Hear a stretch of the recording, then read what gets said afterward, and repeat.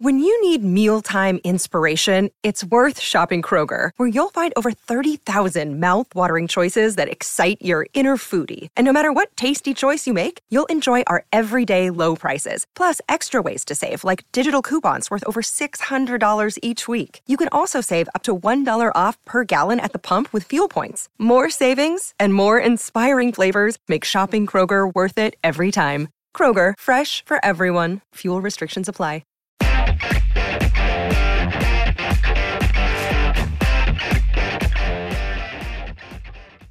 Welcome to On Texas Football. I'm Bobby Burton, your host. Been gone for a week here, getting some R&R, but happy to be back with Joe Cook, InsideTexas.com beat reporter, follows the Horns in every single sport. Joe, unlike me, the Longhorns were busy last week on the field of play, winning a national championship in golf, advancing now to the semifinals in women's college softball, as well as the baseball team last night won their regional and head off to the super regional. What's next for the Longhorns in sports right now as it sits, I guess? What's going on? Well, today you got the softball team. I think they play at 6 or maybe earlier than that. They play, I believe, an elimination game with a spot in the Women's College World Series finals on the line. Took care of business last night against Arizona. Got sent to the losers bracket as a result of Oklahoma, but they've played really well. I think they're the only they're one of 3 Big 12 teams to make the Final Four in softball. I think they were the only 3 teams to make the tournament from the Big 12 in softball. So Mike White's got some good stuff going on. You mentioned the national championship in golf last week. That was fun to watch. The Cootie brothers, Vic, Noam, all those guys just played their butts off and made it happen for the program's 4th national title. And then, yeah, like you mentioned, Texas, they made it through the Austin regional, probably without playing their best baseball. Pete Hansen was good, but not great against Air Force on Friday. But the Texas offense was really effective against Paul Skeens, who's got some, first round, early round stuff. Against Louisiana Tech, same thing with Lucas Gordon. Wasn't his best, but was effective. And the bats, again, showed up. It took them a little bit, but they showed up. And Tristan Stevens, one of the more likable players on this team. He's a guy who basically he could throw till his arm falls off, and he wouldn't care as long as it's for the Burnt Orange team. Then yesterday, just needed to win one game. 4-seed Air Force made it all the way to the regional final. I think the only 4-seed in a very wild NCAA tournament so far to make it to the regional final. Texas scored 5 in the first, used a bullpen day, and pretty much the erratic bullpen was anything but erratic. You got a great start from Travis Staley, 3 innings. You got a great relief from Jared Southard, Andre Duplantier, and then the only run came in the 9th inning off of LeBaron Johnson. And by that point, the game was decided. Everybody kind of knew Texas was moving on. They await the winner of Coastal Carolina and East Carolina today to figure out where they're going to play. But by that point, it became kind of a really cool moment for hosting Air Force. I think under the previous presidential administration, some of the rules that allowed, maybe a star football player or athlete from a service academy to go and fulfill their requirement while still playing in a professional sports league, I think they were altered to where it's really tough to do that. And of course, only one of these players, Paul Skeens, who's not even going to be draft eligible till next year, is good enough to go on. So for all these Air Force players, this was their last baseball game. And there was over 8,000 at UFCU Disch Falk Field, one of the biggest crowds second biggest crowd for a college baseball game ever. And they were very, very gracious and supportive of all the different Air Force seniors who came up and made their last plays, pitched their final inning, had their last at bat. It was really cool. You wish that LeBaron Johnson doesn't groove a fastball to Braden Altorfer, but it's pretty cool to see an opposing player hit a home run, made it 10-1, round the bases, and then get a cheer from most of the crowd because they knew it was his last at bat a lot of these players' last games. And the also cool thing, I used to think that, we hear when Army Navy week and all that about singing second. And that's the cool thing, is that if you win Army Navy, let's say Army wins, Navy will go sing their school song, and then the cadets go and celebrate and sing the Army school song. Well, I noticed this in April when Air Force played there too here, and I noticed this again the other night. So they have the handshake line, they go through, and then whenever they come over to sing the Eyes of Texas, the Air Force airmen are all standing right there behind them. So it's not just a service academy thing. It was it's a thing that these guys do. And the Air Force's head coach, Mike, because Coach Kaz, I forget what his Mike Kozlowski. These guys are when the national anthem is playing before the game, they're all standing at attention and saluting. Like, all these guys are going into the military, and he brought his 8 seniors, I believe, and all of them were going to be fighter pilots except for one who was going to be a surgeon. And they were all extremely gracious, extremely grateful. They said, hey, if we wanted it, this was their first NCAA tournament appearance since 1969. So they wanted to move on, but they were honestly glad to get where they got to. And it was a very, unique thing to see at the Dish in the midst of all the celebration about moving on to the next round for Texas. There was a lot of cool stuff going on. And now they watch today, probably hanging out at the Dish and watching Coastal Carolina and East Carolina to determine if they play at home in Austin this upcoming weekend or if they head to Greenville to play the Pirates. So if Coastal, correct me if I'm wrong, my understanding is if Coastal Carolina wins this matchup against East Carolina, then Texas hosts the Super Regional. Correct. If East Carolina wins, then Texas goes to East Carolina. Is that accurate? Correct. East Carolina was the number 8 overall national seed. Texas was number 9. So if the Pirates take care of business today, they'll be going to, I think it's Clark LeCurk Field, which I don't know if you've seen any videos of it, but it's been a madhouse. It's not some 2,000 seat bandbox. I think they can hold about 4 or 5, and it's been holding 4 or 5 and maybe even 6. And from everything I read from some of the college baseball people I follow, it can get pretty rowdy over in East Carolina. So, it'd be in Texas' best interest to probably play that at the Dish and get 8,000 out there again this weekend. But, if they have to go on the road, they've played a bunch of road games. I mean, they played at South Carolina. That was a good environment. Heck, that midweek game at UT-RGV, there were over 4,500, 5,000 people there. And a lot of them were wearing burnt orange, not, Vaquero orange. But still, they've been in these environments. A lot of these guys have played at A&M. A lot of these guys have played in Omaha. So, this will be, like I said, if they have to go on the road, it's not something they're not accustomed to, but they would prefer to be at home.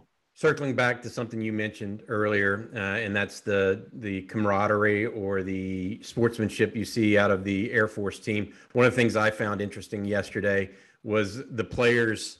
Some of the Air Force players came out early and were playing catch with kids in the stands.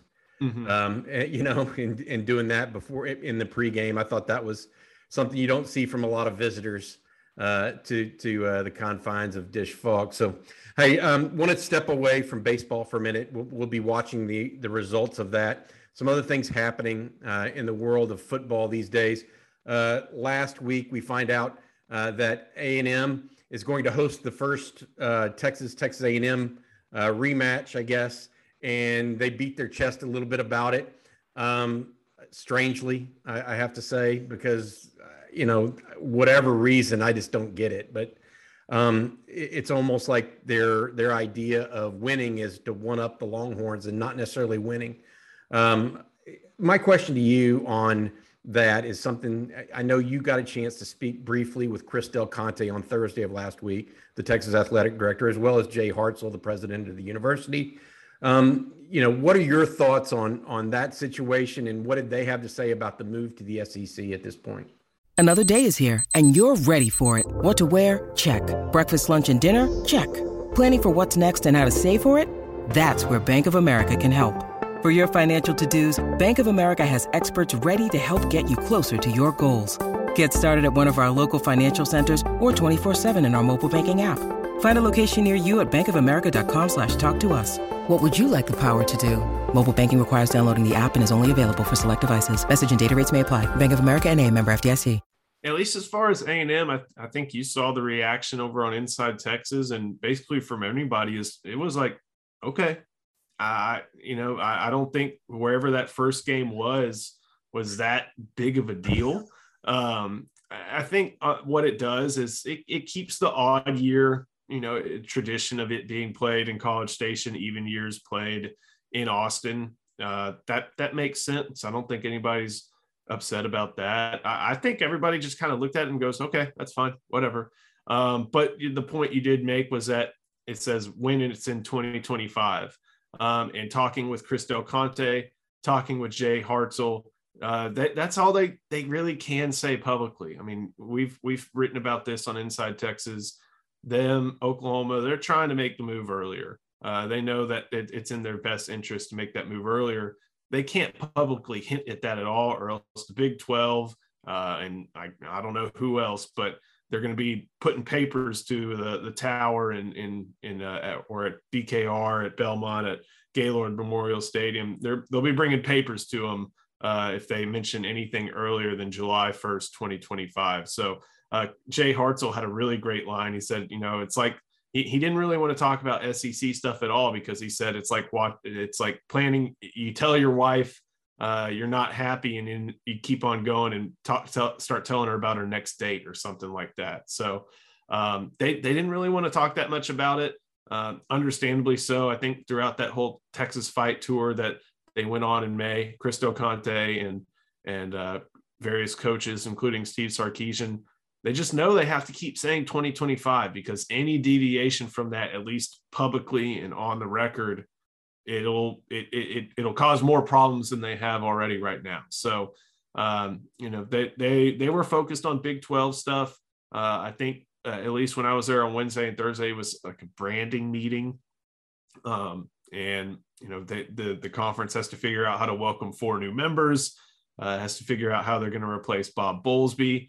I don't think much of it now, at least that's what Chris Del Conte and Jay Hartzell said publicly. And I'm sure Joseph Harose, I forget his first name, the president of OU, Joe Castiglione, there was not a whole lot of, probably friendly banter among OU and Texas and then the rest of the Big 12. But as far as that move, I exchanged texts with a guy who also covers a lot of realignment stuff. And he asked me, are you going there just to make sure, they don't say the divorce is final? And I said, yeah, that's pretty much what it was. And, there's still, the divorce is not final. Obviously they're still going, and it's going to be something that'll probably linger into Big 12 media days and SEC media days next month. And it'll be weird. They're going to give a bunch of non-answers, and we'll have to roll with that until something big happens. I think that's kind of the next domino to fall. Is it'll happen when it happens, or it'll be announced when it's announced. That's whenever that may be. Joe, InsideTexas.com still reporting, myself as well as Eric Nahlin, the publisher of Inside Texas, reporting that the Longhorns still expected to join the SEC in 2024. I know that's not what either Jay Hartzell or Chris Del Conte are saying at this point, but that's still the expectation on our end. So we'll have to see how that plays out over time. In other news, Jerry Hamilton, our recruiting expert at Inside Texas, just put in a RPM pick for Jonte Cook, the DeSoto wide receiver, to select Texas. Cook, consensus number 1 receiver in the state by many. I guess, I don't know if he is the consensus number 1 or not. I'd have to go back and check it. But DeSoto wide receiver visited Ole Miss over the weekend. A number of other prospects that Texas is recruiting visited other schools, including a couple at OU, Colton Vosick, Jaquez Petaway, Makari Vickers. Some guys like that were at OU this weekend as well. Sadir Mitchell, the big defensive lineman out of New Jersey, was at A&M. As we look in this, and you've dealt with not only not only the baseball team and covering the golf and all those other guys, the football team now, we're a couple of weeks away really from a host of official visits, right? For the coaching staff. June is a big month. They've lined it up. Anything you're hearing in that regard that's of interest that fans may want to know? No, I think it's just kind of, you talked about the official visits being later this month. I think that's because at this point they're running camps. I was just looking over the calendar, and I think over the 10th, 11th, 12th or something like that, they've got a bunch of camps going on. So they're bringing in kids, and this isn't just for Texas prospects. I mean, regular high schooler could pay $70 and go to these, and they're not just getting looked at and coached by Texas coaches. I know coaches from D1, D2, JUCOs who come to camps at the University of Texas in order to get their eyes on some prospects. So basically right now, it's just, they're putting their eggs in the end of month basket, I guess, for hosting official visits. Then July, for most of the month of July, it's a dead period. I think until like the very last week of July, and then as soon as the calendar turns to August, it's another dead period. But by that point, fall camp will be starting. So I think you're seeing a lot of these visits to other schools happening just because Texas is putting most of their visits either maybe in the midweek when those camps aren't going on for some prospects, or they're just trying to focus toward that end of June. I think that, the 19th and looking at my calendar, 17th, 18th and 24th, 25th, those 2 weekends, while this past weekend, I think they had some camps. This upcoming weekend, they'll have some camps, kind of splitting the month in two. I think we had it tracked over there on Inside Texas from Jerry about a lot of the prospects seeing elsewhere. Of course, the big one was Arch seeing Georgia this past weekend, along with Jalen Hale and a lot of other members of Georgia's 2023 class. So still 2 more visits to go, Bama and Texas, and then we'll find out maybe in short order where the consensus number 1 prospect in 2023 is going to be headed. Yeah, the Arch sweepstakes is in. It's currently, they're in sweeps right now, I guess is the TV term, right? Trying to figure out what's going on. Hey, I do want to add one thing to that, and I didn't mention it. Sarkisian, as well as a couple of Texas assistant coaches, were also at other camps. A little bit of it's something that Tom Herman did a little bit of, but he never did it in state. So he would go to a camp out in California or a camp in Las Vegas. But Texas coach Steve Sarkisian at the U of H camp on Saturday, I believe, and then the SMU camp briefly on Sunday. So Longhorn coach is not afraid to go to where the prospects are. I think that's an interesting one. I will have Jerry Hamilton on later this week to talk about the Jonte Cook pick and why he made that pick. Also, we're going to talk about some other recruiting stuff that's coming up this week because it's huge and it's where the Longhorns are going. All right, for Joe Cook, I'm Bobby Burton. That's been this week's edition of today's edition of On Texas Football. We'll be looking forward to that to the Texas softball team's result today, and then also what happens between Coastal Carolina and East Carolina that determines what happens with the Longhorn baseball team. Thanks, everybody, for watching. This has been On Texas Football. This is the story of the one. As head of maintenance at a concert hall, he knows the show must always go on. That's why he works behind the scenes, ensuring every light is working, the HVAC is humming, and his facility shines. With Grainger's supplies and solutions for every challenge he faces, plus 24/7 customer support, his venue never misses a beat.